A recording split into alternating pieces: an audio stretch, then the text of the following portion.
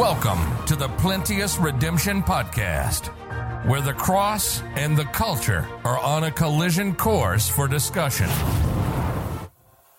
For the preaching of the cross is to them that perish foolishness, but unto us which are saved it is the power of God.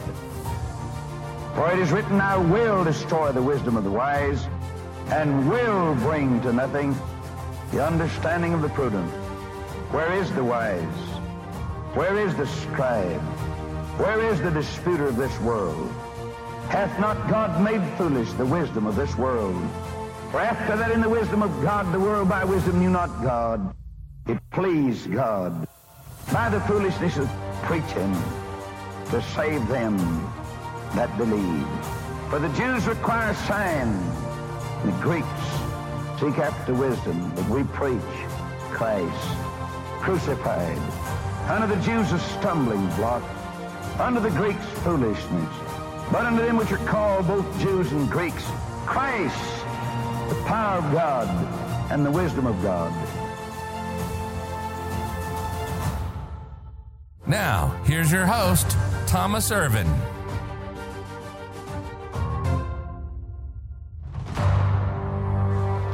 Let's pick up in verse 4.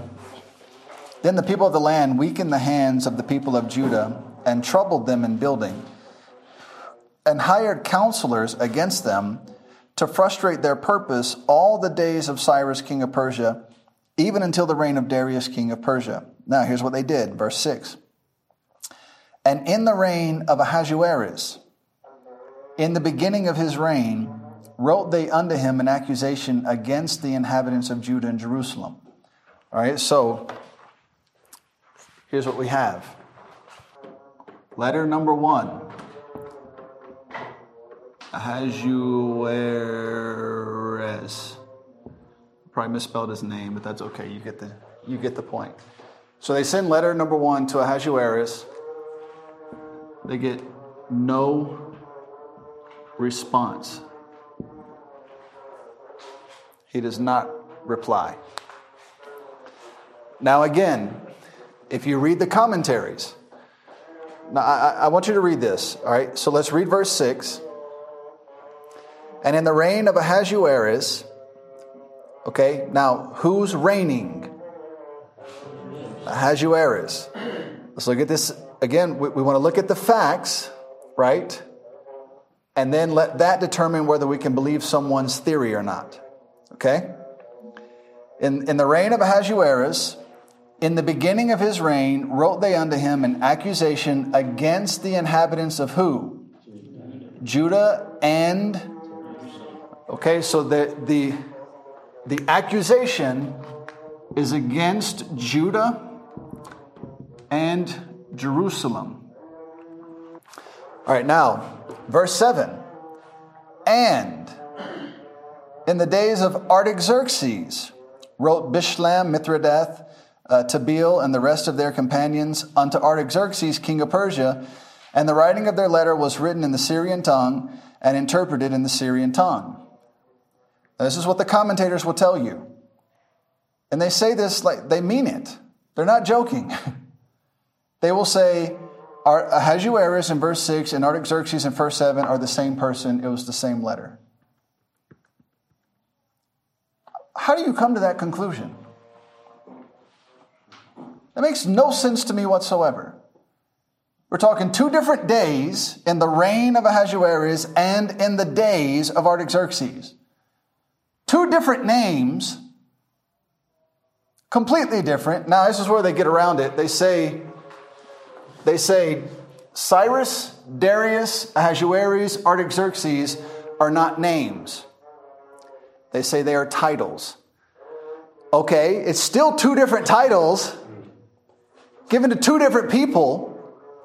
All right, so now, letter number 2, written to Artaxerxes, who is not Ahasuerus. Now let's look at the accusation in the letter. Verse 8. Rehum the chancellor and Shimshai the scribe wrote a letter against what? Jerusalem. What was the accusation against in the first letter? The second letter against Jerusalem. Now I have a theory as to why that is. You wrote to a Persian king about Judah when Daniel might be in the area, and Mordecai helped save Ahasuerus' his life. You're probably not going to get a response saying, yeah, let me help you shut down the people who my son loves and who are kin to the man who saved my life. Yeah, I think I'll pass on that.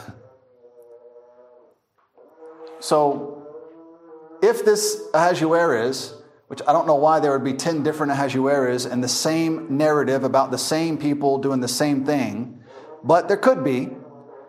But if this Ahasuerus is the same Ahasuerus from Daniel 9, what does that mean about his relationship to Darius? He's his father. Which means in this whole scenario that we talked about over here, where Ahasuerus had his life saved by Mordecai, and Darius is his son, and Darius is close to Daniel, then there's going to be a tight relationship here with Judah, the children of the captivity of Judah, right? So he got no response. Well, in the days of Artaxerxes, he wrote a letter, and they left out Judah. Let's not mention the whole Judah thing. Let's just talk about Jerusalem. Maybe they'll respond if we talk about Jerusalem. Well, let's see what happens. Verse 9. Then wrote Rehum the chancellor and Shimshai the scribe and the rest of their companions, the Danites, the Apharsithites, the Tarpelites, the Apharsites, the Archavites, the Babylonians, the Susankites, the Dehavites, and the Elamites. A lot of good Bible names there. Sarah likes it. I see Sarah smiling over there, so I think there's some names there that she probably likes. Verse 10. And the rest of the nations whom the great and noble Ansnapper brought over. Okay, so now you've got two people who have come in. Esarhaddon and Ansnapper. These two came in and dwelt in the land while the Jews were in captivity. Gentiles who came in and then potentially intermingled with the Jews who were there. So between these two, this is where you get your Samaritans from. Now, Esarhaddon was an Assyrian, I believe, and they are the ones who took Samaria and took the northern kingdom, Israel, into captivity. So they're the ones specifically who went into Samaria, and then God kept sending, I think it was bears and lions or something to kill them. And they finally said, okay, why does this keep happening? And God said, you go get my Levites and bring them back here, and they'll tell you how to live in my land. So that's why when you see that woman at the well, she says, our fathers worship the way that you do. We have the same God. We worship the same way because they were taught by the Levites how to live in the promised land as Gentiles. And so God stopped killing them and let them live there, and then they intermingle with the Jews that are there, and then so they settled down in Samaria, and they became the Samaritans. That's where that mixed breed of people came from. But what did Jesus tell her? You worship you know not what. You don't have a clue what you're doing. You don't know what you're talking about. All right, so, and the rest of the nations whom the great and noble Ansnapper brought over and set in the cities of Samaria, and the rest that are on this side of the river, and at such a time. This is the copy of the letter that they sent unto him, even unto Artaxerxes the king, thy servants, the men on this side the river, and at such a time. Be it known unto the king that the Jews which came up from thee to us are come unto Jerusalem, building the rebellious and the bad city. You think that won't turn some heads? They said, this city, king, it's rebellious and bad, and they're rebuilding it. He left out Judah, just focus on Jerusalem. It's rebellious and it's bad.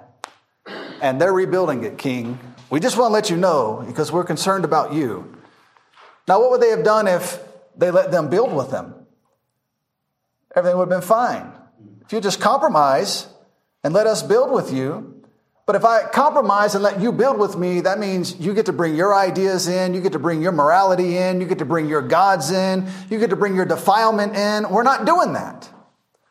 I said, okay, if you won't let us, remember I told you, if you try to live godly, the world's going to put you in a difficult situation.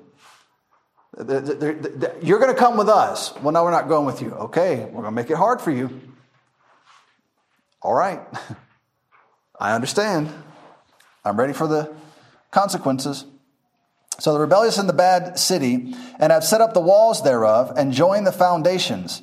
Be it known unto the king that if this city be builded, and the walls set up again, then will they not pay toll, tribute, and custom, and so thou shalt endamage the revenue of the kings.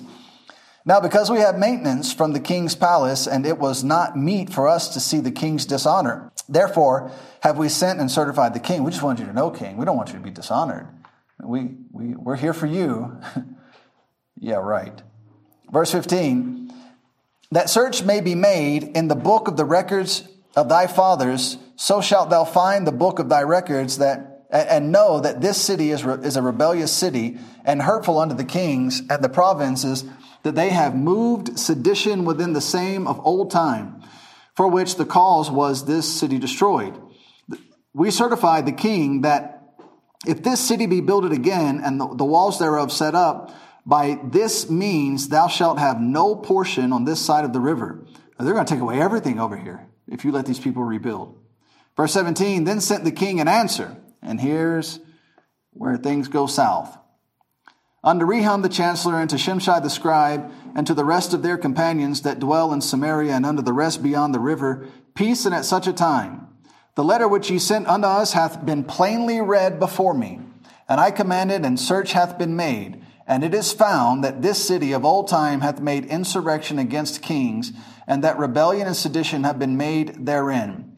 There have been mighty kings also over Jerusalem, which have ruled over all countries beyond the river, and toll, tribute, and custom was paid unto them. We can't have that. Verse 21, give ye now commandment to cause the men to cease, and that this city be not builded until another commandment shall be given from me. Take heed now that ye fail not to do this. Why should damage grow to the hurt of the kings? Now, when the copy of the king of Artaxerxes' letter was read before Rehum and Shimshai the scribe and their companions, they went up in haste to Jerusalem unto the Jews and made them to cease by force and power.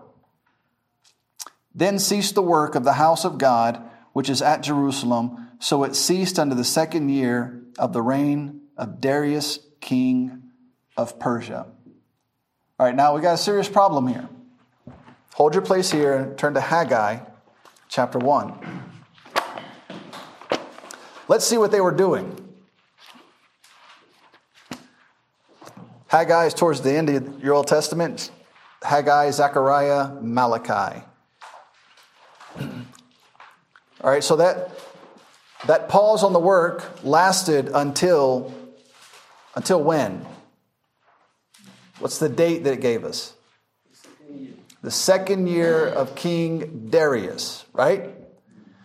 Haggai chapter 1, verse 1, in the 2nd year of Darius the king, in the 6th month, and the 1st day of the month, came the word of the Lord by Haggai the prophet unto Zerubbabel the son of Shealtiel, governor of Judah, and to Joshua the son of Josedek, the high priest, saying, thus speaketh the Lord of hosts, saying, this people say, the time is not come, the time that the Lord's house should be built.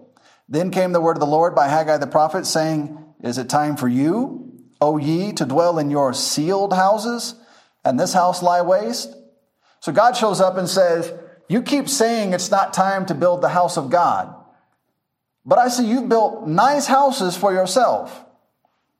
How is it time for you to build nice, sealed, beautiful houses for you, but you've completely left the house of God desolate? You completely abandoned it.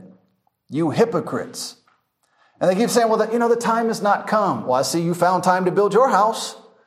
Well, the time has not come. Time doesn't come. Time is going. Time is leaving. It's fleeting. You lose time, you're not gaining it. You don't sit around and wait, well, when I store up enough time, then I'll go out and do what God asked me to do. That's not how this works. You're losing time every day. You need to be busy doing what God wants you to do. Look at verse 5. Now, therefore, thus saith the Lord of hosts, consider your ways. Ye have sown much and bring in little. Ye eat, but ye have not enough. Ye drink, but ye are not filled with drink. Ye clothe you, but there is none warm. And he that earneth wages to put it into a bag with holes. God said, keep playing with my house. This is what's going to happen. Verse 7, thus saith the Lord of hosts, consider your ways. Now listen to what God says here.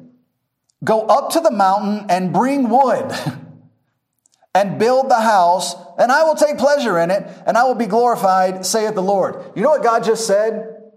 Go up the mountain, get some wood, build a box, and I'll put my name on it.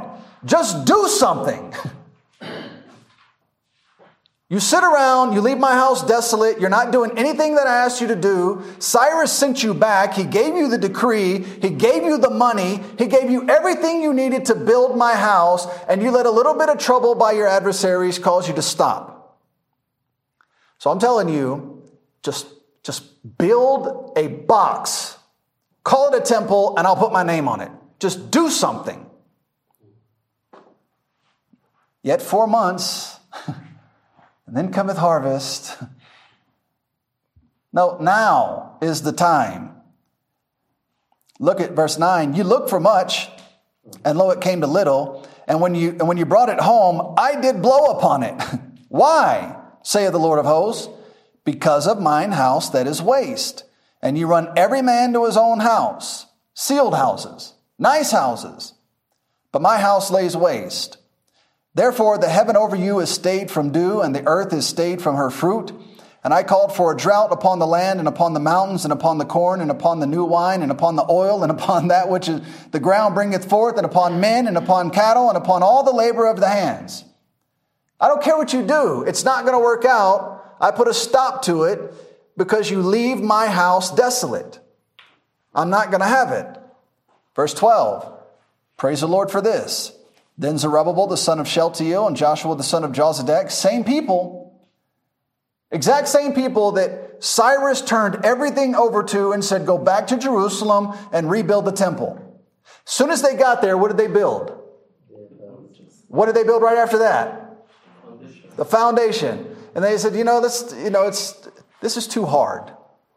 These people are being mean to us. Artaxerxes wrote a mean letter. Write a letter back and tell Artaxerxes he's in violation of the law of the Medes and Persians. You can't just alter the law. Cyrus signed the decree and put it in writing. You can't change that. So they got to work and they began to build the house like God said. Now come back to Ezra. Chapter 5, and we pick up right where we left off. Then the prophets, Haggai the prophet and Zechariah the son of Iddo, prophesied unto the Jews that were in Judah and Jerusalem in the name of the God of Israel, even unto them. Then rose up Zerubbabel the son of Shealtiel. Now I want you to notice the difference here and how things go. All right? Shealtiel and Joshua, the son of Jozadak, and began to build the house of God, which is at Jerusalem, and with them were the prophets of God helping them. And at the same time came to them Tatnai, governor on this side of the river, and Shethar-boznai and their companions, and said thus unto them, who hath commanded you to build this house and to make up this wall? So when they're building their own house and leave the temple desolate, who's bothering them? The moment they start rebuilding the temple, what happens? If you're going to do something for God, the world's going to notice and they're going to come knocking on your door. What are you doing? Why are you doing that? Who told you you could do that? You can't do that. Who gave you permission? Well, we want to do it with you. Oh, we can't do it with you? Well, then we're going to stop you. The moment they left off, they're convicted by the preaching of Haggai and Zechariah. We got our nice houses. We've spent plenty of money on us and time on us and labor on us, but we did nothing to serve God. That is the standard condition of the Christian world today. God needs to make me happy, rich, and healthy. I'm not doing anything for him, but he better do a lot for me. That's not how it works. And then when somebody gets under conviction and they decide, I want to break out of this broken form of Christianity that is impotent and does nothing, and they start trying to do something for God, then the world comes along and starts, what are you doing? Don't you see all those other Christians? They have no problem with this. You can do it too. Those other Christians don't do what you're doing. Why don't you stop this?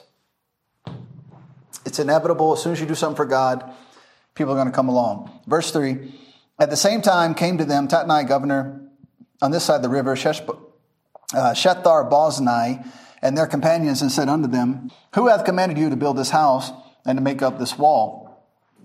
Then said we unto them after this manner, what are the names of the men that make this building?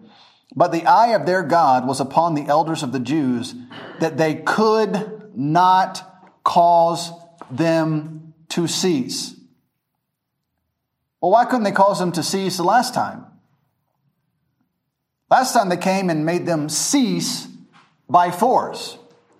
This time they come and say, we're going to make you stop. And they said, there's nothing you can do to make us stop. We will not quit. They could have done that last time and the temple would be finished already. So, somewhere between Cyrus's decree and this point is about 15 years. They could have rebuilt that temple in that time. And in fact, if I remember correctly, I have to double check the time, but I think it takes them about 4 years to finish the temple. So they could have been done a long time ago. But they allowed the pressure and the trouble from the world to stop them. And they left off from serving God. You can't do that. This time they refused to give up. But the eye of their God was upon the elders of the Jews, that they could not cause them to cease till the matter came to Darius, and then they returned answer by letter concerning this matter. The copy of the letter that Tatnai, governor on this side of the river, and Shethar-boznai and his companions, the Apharsachites, which were on this side of the river, sent to Darius. Okay, so you have letter number 3. Sent to Darius. Let's see what it says.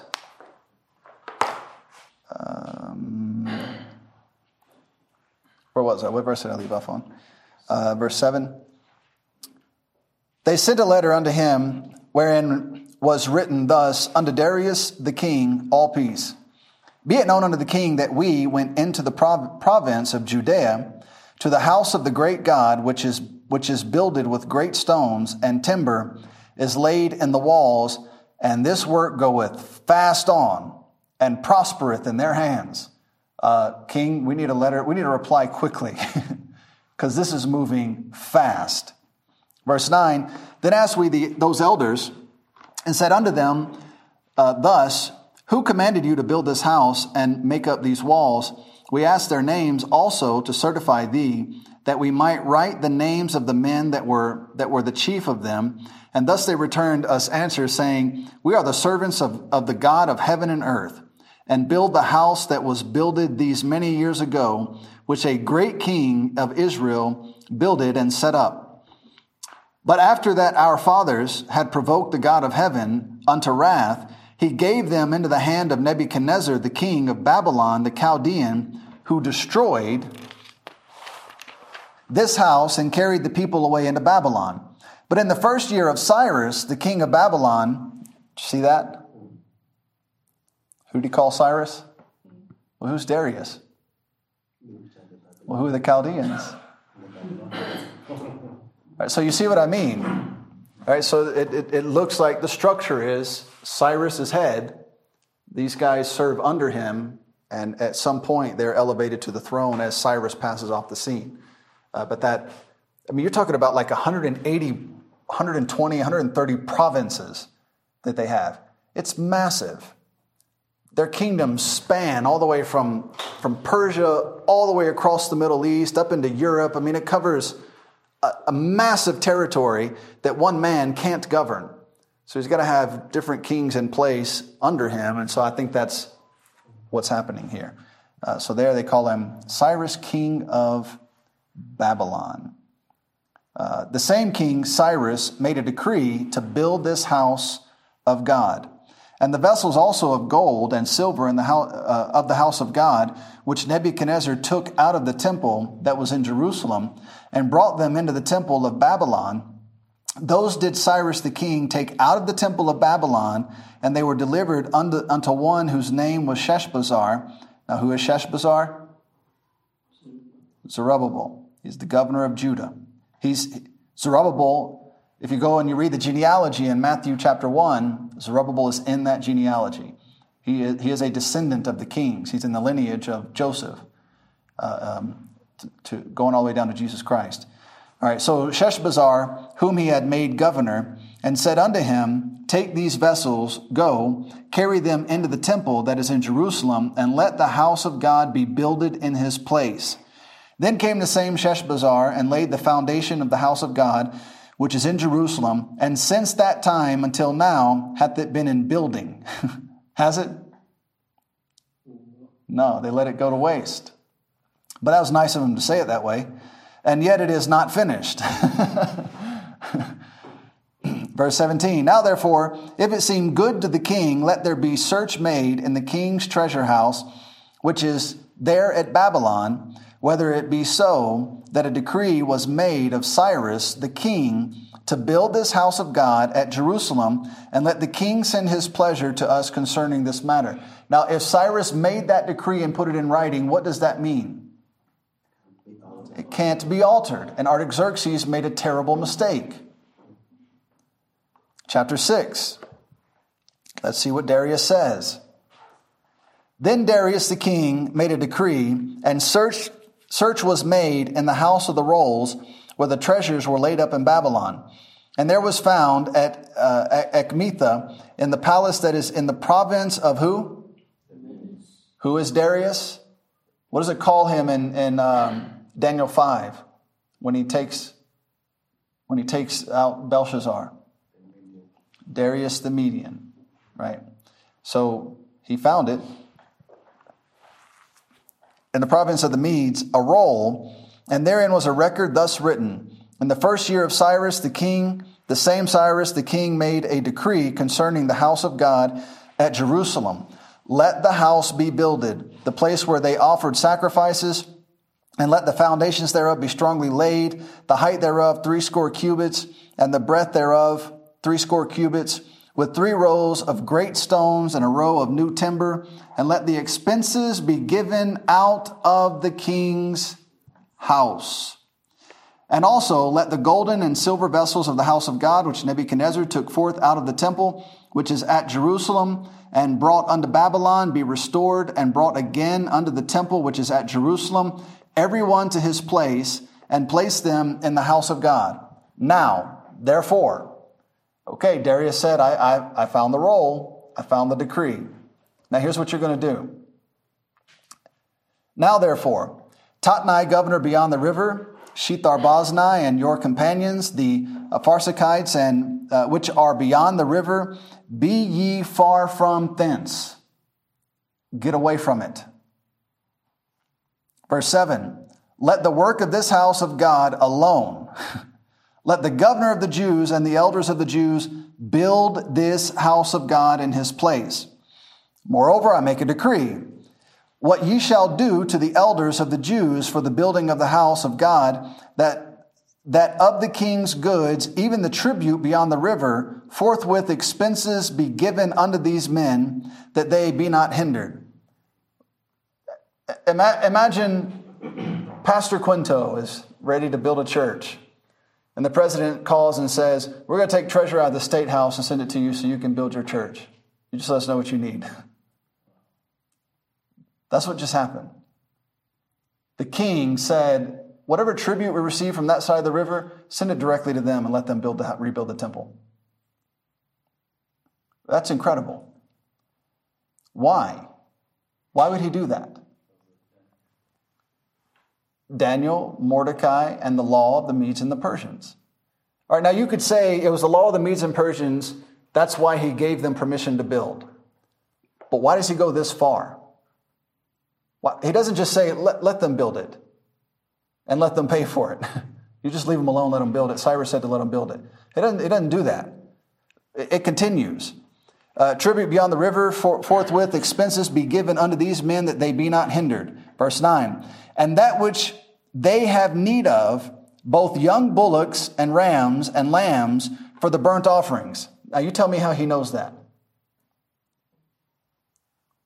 How does a Gentile heathen king know that they need these animals for burnt offerings? Daniel, Mordecai, other Jews he's had interaction with. It continues. Burnt offerings of the God of heaven, wheat, salt, wine, and oil, according to the appointment of the... How does he know that? How does he know that there is an appointment for the priests that they need these things? It continues. Which are at Jerusalem, let it be given them day by day without fail. How does he know they need it daily? Verse 10, that they may offer sacrifices of sweet savors unto the God of heaven and pray for the life of the king and of his sons. Verse 11, also I have made a decree that whosoever shall alter this word, let timber be pulled down from his house, and being set up, let him be hanged thereon, and let his house be made.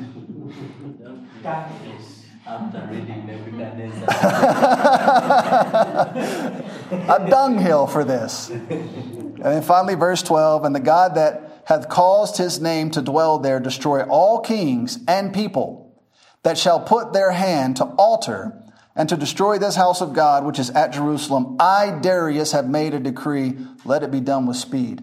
Why would he say that? If this was just, Cyrus said to let them rebuild. Let them rebuild.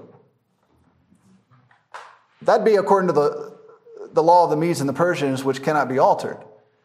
But why did he go so far as to say, you're going to give them all the tribute? By the way, the priests there, they need this and this and this. They need it daily for their sacrifices. How does he know that? Where's he getting all that information? Daniel, Mordecai. I think these two have had a close relationship with the Jews for some time. They've been in captivity for some time. So I believe Darius responds in this way because of his relationship with Daniel. Therefore, Daniel's testimony in Babylon, now pay close attention to this. Daniel's testimony in Babylon and Persia may have determined whether or not Judah could rebuild the city. What if Daniel had been a loser? What if Daniel had been a deadbeat? What if Daniel whined and complained all the time? What if Daniel was not trustworthy and not faithful and didn't have an excellent spirit? What would happen if Darius received that same letter and he said, wait a minute, Daniel's part of the children of Judah. That guy's a loser. No, shut it down. Look, just like for your family, you don't live alone. Also for the testimony of Jesus Christ and what might be permitted by governments. If a president, if a governor, if a mayor, whatever, they suddenly receive a letter from somebody asking about that church on the hill in Chitabazi. Well, the testimony of everybody he knows that has been a part of that church is now going to come into question. Were these good people, or they give me a headache? Are these people constantly causing problems, or are these trustworthy people? And so your testimony and how you live in this life is at some point going to reflect upon the name of Jesus Christ and his people somewhere in this world.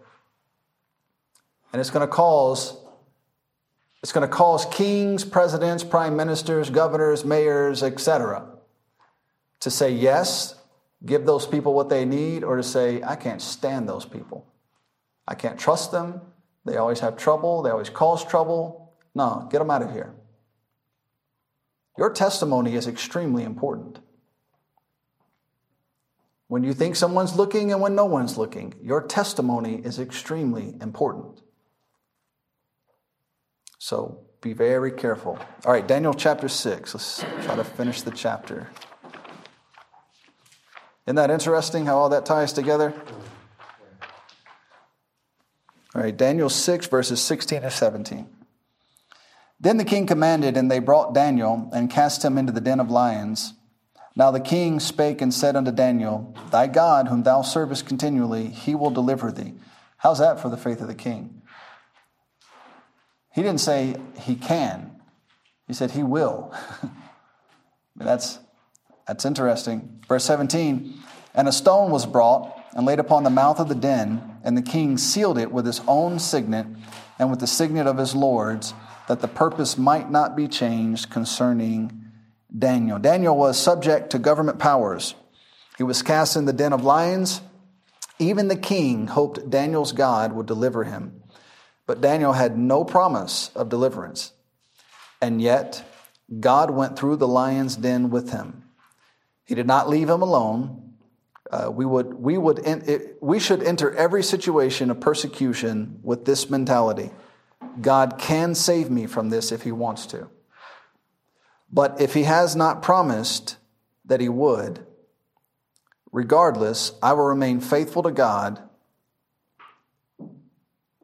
no matter what the temporal outcome might be. God's spiritual promises for life after this are still true and worthy of my devotion, even in the midst of the worst of trouble here and now. Now, I hope none of us ever gets to be tested this way. I hope it never happens and it never comes even close. But when it does, or if it does, what are you going to do? Verses 18 through 23. Then the king went to his palace and passed the night fasting. Neither were instruments of music brought before him, and his sleep went from him. Then the king arose very early in the morning and went in haste unto the den of lions. And when he came to the den, he cried with a lamentable voice. Every time I read that gives me chills. You know, he's not just going to see, did he make it? I mean, he is crying for Daniel with a lamentable voice. You think of the book of Lamentations, mourning. He's broken. He is hoping Daniel is alive. It sounds like when they threw the other people in that they hung out outside to hear the bones crushing. Not with Daniel. He went to his room and he just sat there and passed the night fasting, no music, no entertainment, just waiting for morning to come to hope Daniel will come out of there. So he cried with a lamentable voice unto Daniel, and the king spake and said to Daniel, O Daniel, servant of the living God, is thy God, whom thou servest continually, able to deliver thee from the lions? That's a really long sentence to cry out with a lamentable voice. I think I would have said, Daniel, are you there? Not him. Daniel, servant of God, faithful servant of God, faithful servant of God who serves faithfully and faithful. Was your God who you serve faithfully able to deliver you? It's like, man, that's a long sentence just to ask. Is he there? Is he alive? But then that answer comes back. Then said Daniel unto the king, O king, live forever. Well, that had to be. I mean, you honestly think about it. What a moment that must have been for the king who just did something really, really stupid. And God preserved Daniel. And he hears Daniel call back and say, yeah, I'm fine. Just been hanging out with the lions all night. Could you get me out? Can I go now? I mean, it's kind of interesting, but I don't want to be here anymore. Verse 22, I have a picture of me. I'm sitting on I was in Thailand. I was in Phuket, Thailand. And I went to the zoo, and the zoo there is wild. I mean, you're walking down the path and an elephant passes by and you're like, an elephant goes walking by. It's like, you don't have a cage or something? Like, what are you doing here where we walk? And so you keep going and you turn the corner and I look down and there's two men sitting on a couch with an orangutan watching TV. I mean, they're just sitting there. The orangutan's got his arms around them and they're just all looking at the TV. And there's no cage. They're just sitting there hanging out. It's like, is this what you people do all day? I mean, and then you go around another corner and a guy comes out with a boa constrictor. He's like, oh, you want to hold it? No, I don't want to hold it. I want you to put it in a cage. Get it away from me. Well, do you want to touch it? No, I don't want to touch it. It's a snake. Get it away from me. I have no interest in that. Don't you want to say you held a snake? No, I don't want to say that. Why would I want to say that? Well, at least you got to. No, I don't understand how that is a privileged thing that I got to do. That thing could latch onto me and crush me, and there's nothing you could do about it. So no, I'm not interested. And then, I was with another guy, and we went walk around the corner, and there's a short little Thai man. There's a real high-pitched voice, and he comes out. He's like, you come take picture. Come take picture. And I was like, of what? And we look over, and there's a circular cement pad about this big, and a tiger is chained to it. His head is about this big. It was huge. A Bengal tiger. And he's like, you come take picture. And I was like, and I look at the guy, and he's missing an arm. I think, where did your arm go? Is it in that tiger? And so I'm joking with the guy with me. I was like, if you take a picture, I'll take a picture. He goes over to take a picture. I was like, no, don't. You're stupid. Don't do that. So he goes over and he goes to take a picture, and the little Thai guy pushes him on top of the tiger. He falls on the tiger, and his face, he was a really white guy. His face turned blood red. And he's sitting there like next to the tiger, and this tiger's right here. Like his head is huge. If that tiger just turned and took a bite, half that man's body would be gone. And so he's sitting there, and so the guy takes a picture, and this is his face. He's like, in the picture. It's like, that's what you paid for. You paid to have that picture. And so the guy's like, okay, it's your turn. I was like, all right, you go stand over there. Get away from the tiger. You don't have an arm. You just pushed him on a tiger. Get away. And so I went around behind the tiger, and it's chained to the thing. So I went around behind him, and I sat down on the concrete, and I eased my arm on his back, and his head is up there, so he can't. So if he moves, I can get out of the way quickly. And so I put my arm on him, and the little Thai guy, he goes over and he does something at a computer or whatever, and it takes a picture. He yelled something, and the tiger roars. His mouth wide open is like this. What did you do? In the picture, you see my arm is no longer on him because I am running. But he took it fast enough that it looks like I'm sitting there.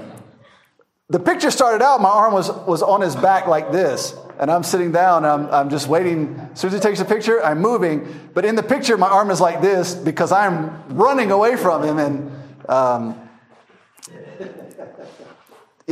can you imagine Daniel just hanging out in the den, and there's like 5, 6, 7, 10 lions just hanging out right there, and they don't touch him all night? I mean, did an angel show up and tell him? Did he know? Or did he just go in and he's like they're just sleeping. None of them are moving. And so I guess I'll just hang out here until they decide to come eat me. And then they never came and ate him. So it's like, I think he knew, because he says later, God stopped, in Hebrews 11 says that God stopped the mouth of lions. It's interesting. The Bible, it compares Jesus to a lion. And the Bible says of a lion, it backeth not down for any. There's a great video of a lion. We don't have time for any of this. We got to hurry. But there's a great video of a lion. I think it's on the Nile River. And he's backing down a crocodile back into the water. The lions have killed something. The crocodile's trying to come and take it.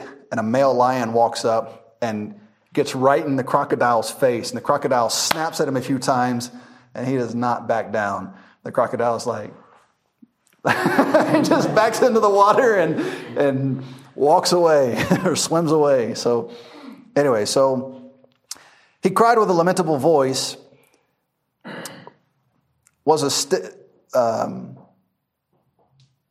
This king truly loved Daniel. My sentence here got all messed up. That's what I'm pausing at here. But this king truly loved Daniel. He was ashamed of the senseless situation he had caused through pride and flattery. The king ran to the den with a certain measure of faith, believing that Daniel's God could deliver him. Hebrews 11 says that God stopped the mouths of lions. That is, until the men who manipulated the law were thrown inside. You know they had to be hoping, if they didn't eat Daniel, maybe we'll be okay. No, sorry, it's not going to work out that way for you. Suddenly, the lion's typical nature returned in full force. When Daniel was removed from the den the following day, he was freed from the law. Isn't that interesting? The law of the Medes and Persians, which altereth not, Daniel was set free from that law when he made it through this situation. It's just an interesting comparison. All right, let's read all the way down to the end. We'll finish here. Verse 24 all the way to 28. And the king commanded, and they brought those men which had accused Daniel, and they cast them into the den of lions, them, their children, and their wives, and the lions had the mastery of them, and brake all their bones in pieces, or ever they came to at the bottom of the den. As soon as they, so it sounds like this den, like they're kind of standing over it. And so you throw things down inside. And so it sounds like they threw them in, and as soon as they hit the bottom of the den, the lions were just tearing them apart. I know that doesn't sound nice, but you know. Verse 25, Then King Darius wrote unto all people, nations, and languages that dwell in all the earth, peace be multiplied unto you. I make a decree that in every dominion of my kingdom men tremble and fear before the God of Daniel, for he is the living God and steadfast forever. And his kingdom, that which shall not be destroyed, and his dominion shall be even unto the end. He delivereth and rescueth, and he worketh signs and wonders in heaven and in earth, who hath delivered Daniel from the power of the lions.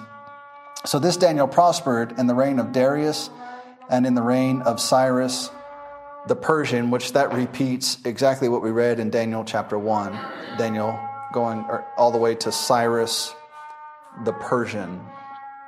All right. That last part, pretty self-explanatory. The wrong these men committed caused great trouble for themselves and for their families. The trouble and the hardship that are the result of your decisions will be felt by many.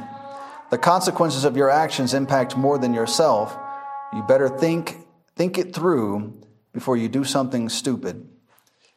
The passage ends with Nebuchadnezzar with a Nebuchadnezzar type of conversion. The king makes a very similar decree as the Babylonian king. The times of the Gentiles are characterized by this back and forth battle to honor God or deify man. Nebuchadnezzar set up his golden image. Darius was honored with prayer over all gods, including the living God. This will end with the Antichrist setting himself up as God. So it's going to be a back and forth battle all the way through. All right, let's run through this list. If someone will remind me, I will put all my notes that I have so far in the WhatsApp group so you can make sure you have access to it. But there are a lot of notes on Daniel in chapter 6. So we'll go through this quickly. It's going to be fast. Just write what you can and get the rest later from the audio or from the notes, the PDF files. Daniel 6:2. Daniel is made the chief president. Daniel 6:3. This Daniel is preferred above the presidents and the princes because he has an excellent spirit. 6:4. Then the presidents and the princes sought to find occasion against Daniel. They were trying to take him out. Daniel 6:5, then said these men, we shall not find any occasion against Daniel, except we find it against him concerning the law of his God. The only thing they could use against him was his faithfulness to his God. 6:10, now when Daniel knew that the writing was signed, he went into his house, and his windows being open in his chamber toward Jerusalem, he kneeled upon his knees 3 times a day. Knowing the decree had been signed, he continued to pray to his God. Verse 11, then these men assembled and found Daniel praying and making supplication. Daniel was right where they knew he would be, praying to his God. Verse 13, then answered they and said before the king that Daniel, which is of the children of the captivity of Judah, regardeth not thee. That's where they break the news to Darius. Verse 14, then the king, when he heard these words, was sore displeased with himself, not with Daniel, not that he broken the law.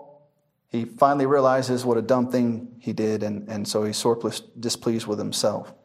Verse 16, then the king commanded, and they brought Daniel and cast him into the den of lions, and the king knew that God would preserve him. Somehow he knew that. Verse 17, and a stone was brought and laid upon the mouth of the den. The king sealed it with a signet and with the signet of his lords, and the purpose might not be changed concerning Daniel.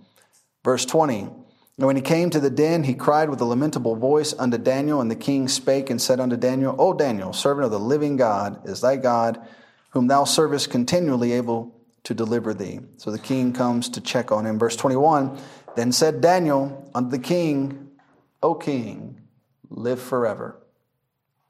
Verse 23, then was the king exceeding glad. So he was happy Daniel was spared. Verse 24, and the king commanded that they brought those men which had accused Daniel. So now he's going to deal with those men who manipulated him into signing this foolish decree. Verse 26, I make a decree that in every dominion of my kingdom men tremble and fear before the God of Daniel. So here we have that Nebuchadnezzar type conversion where they say great things about God but don't mean any of it.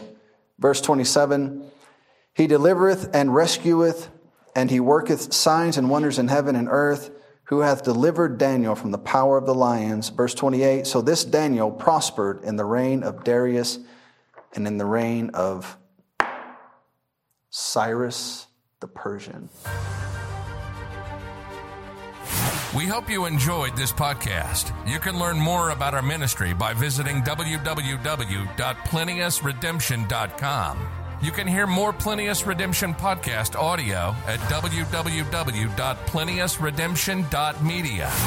Please comment below if this podcast has been a help to you. Also, inform us of future topics that would interest you. Thank you again for listening to the Plenteous Redemption podcast.